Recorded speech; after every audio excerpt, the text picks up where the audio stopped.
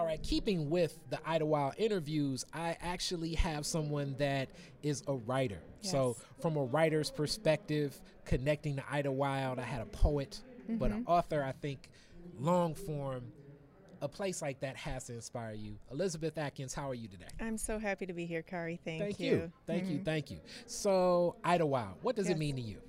Well, I performed a poem this evening to start the party. Okay. And Idlewild to me means family, friends. It means peace, and it means history.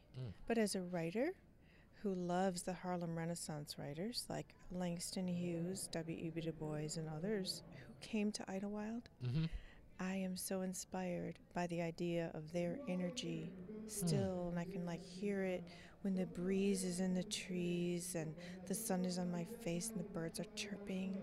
There's this magical energy in Idlewild that makes my creativity so strong it gives me chills. And I've written many books there, poetry and other things.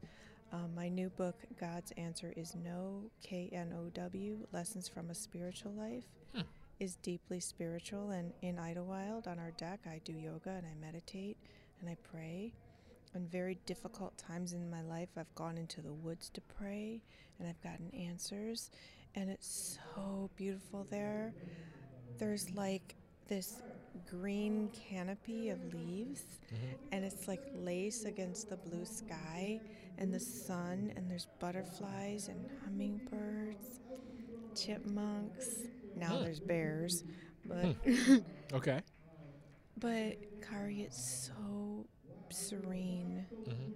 And when you look out on the lake, it looks like God threw down a handful of diamonds, and it's just sparkling.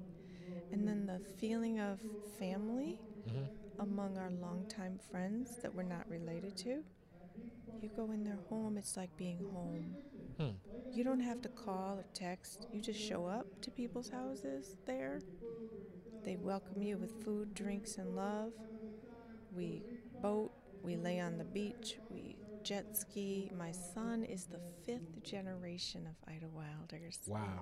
in our family to enjoy our cottage. 5 generations, that is deep. Yes. So being there as a creative and a Yes. writer and touching nature, as nature Yes. seems to be one of your strongest inspirations, what is the botany like there? What are the trees? What's the grass? What's the nature of Idlewild like to you?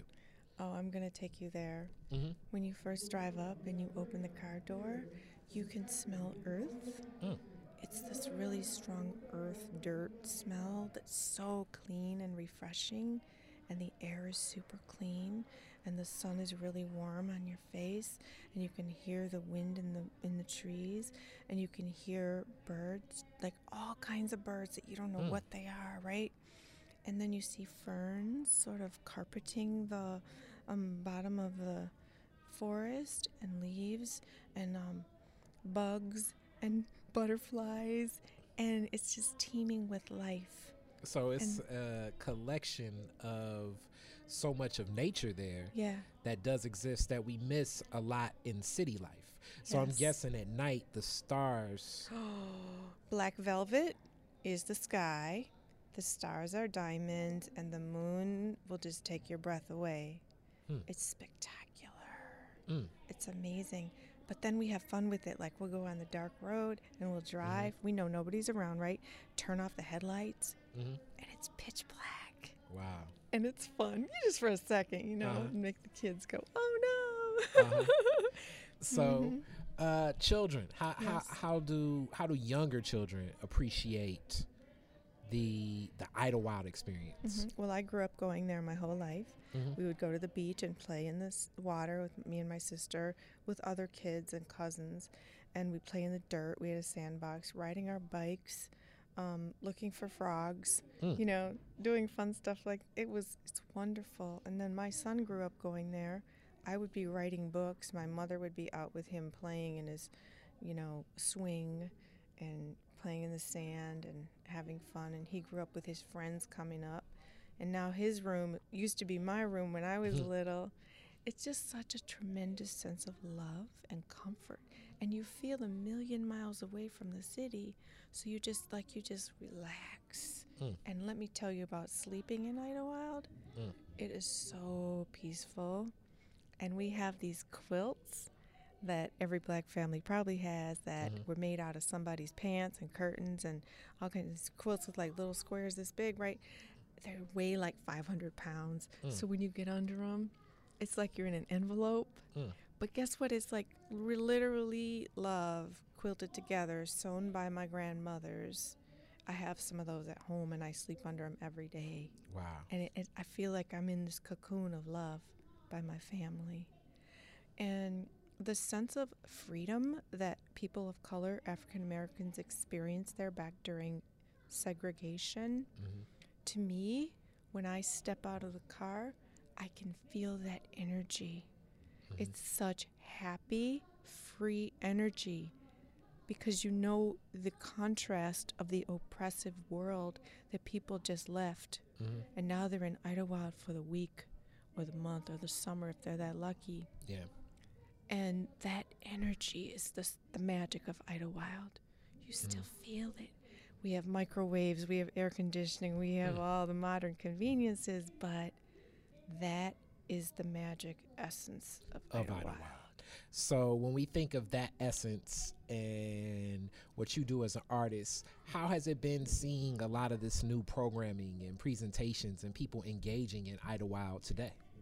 It's thrilling because so at our cottage my mother is always hosting people just come over, right? They're all out on the deck and everybody has gray hair, which is cool, but come on now, let's have some young folks there too. Okay. And Cedric and Susan and others are infusing this new energy. It's so exciting because my son, when he inherits the cottage, he's going to want to have a fun vibe up there, and there's nothing to do except go to the Red Rooster, do water sports, bike, and do stuff in your own cottage.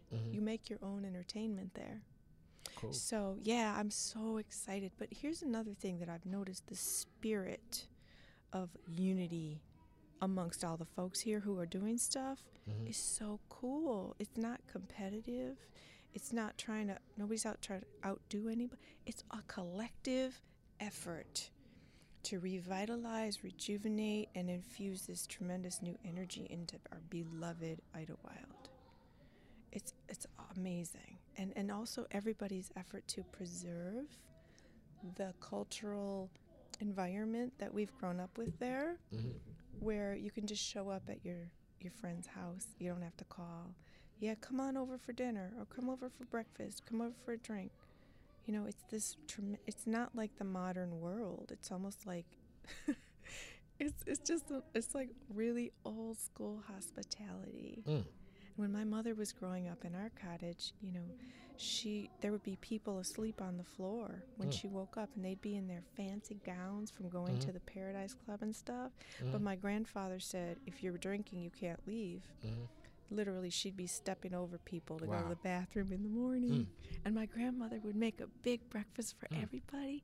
Now my mother loves pancakes and bacon. That's her thing, okay? My son's friends. When are you going to make pancakes and bacon for us in Idlewild? Yeah.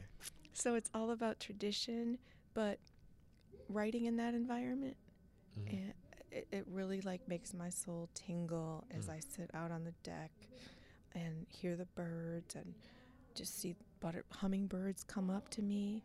I mean, it's magical. And I've written many of my books there, and I just get in this flow where ideas just pop like firecrackers in my head. And then I go for a run or a bike ride around the lake and rejuvenate my energy, or do yoga and meditate. And I'm telling you, I'm just totally tapped into spirit there. Right. Yeah, it's awesome. Great. Thank you so much. It's been a great interview. Thank you so much, Carrie. Bye.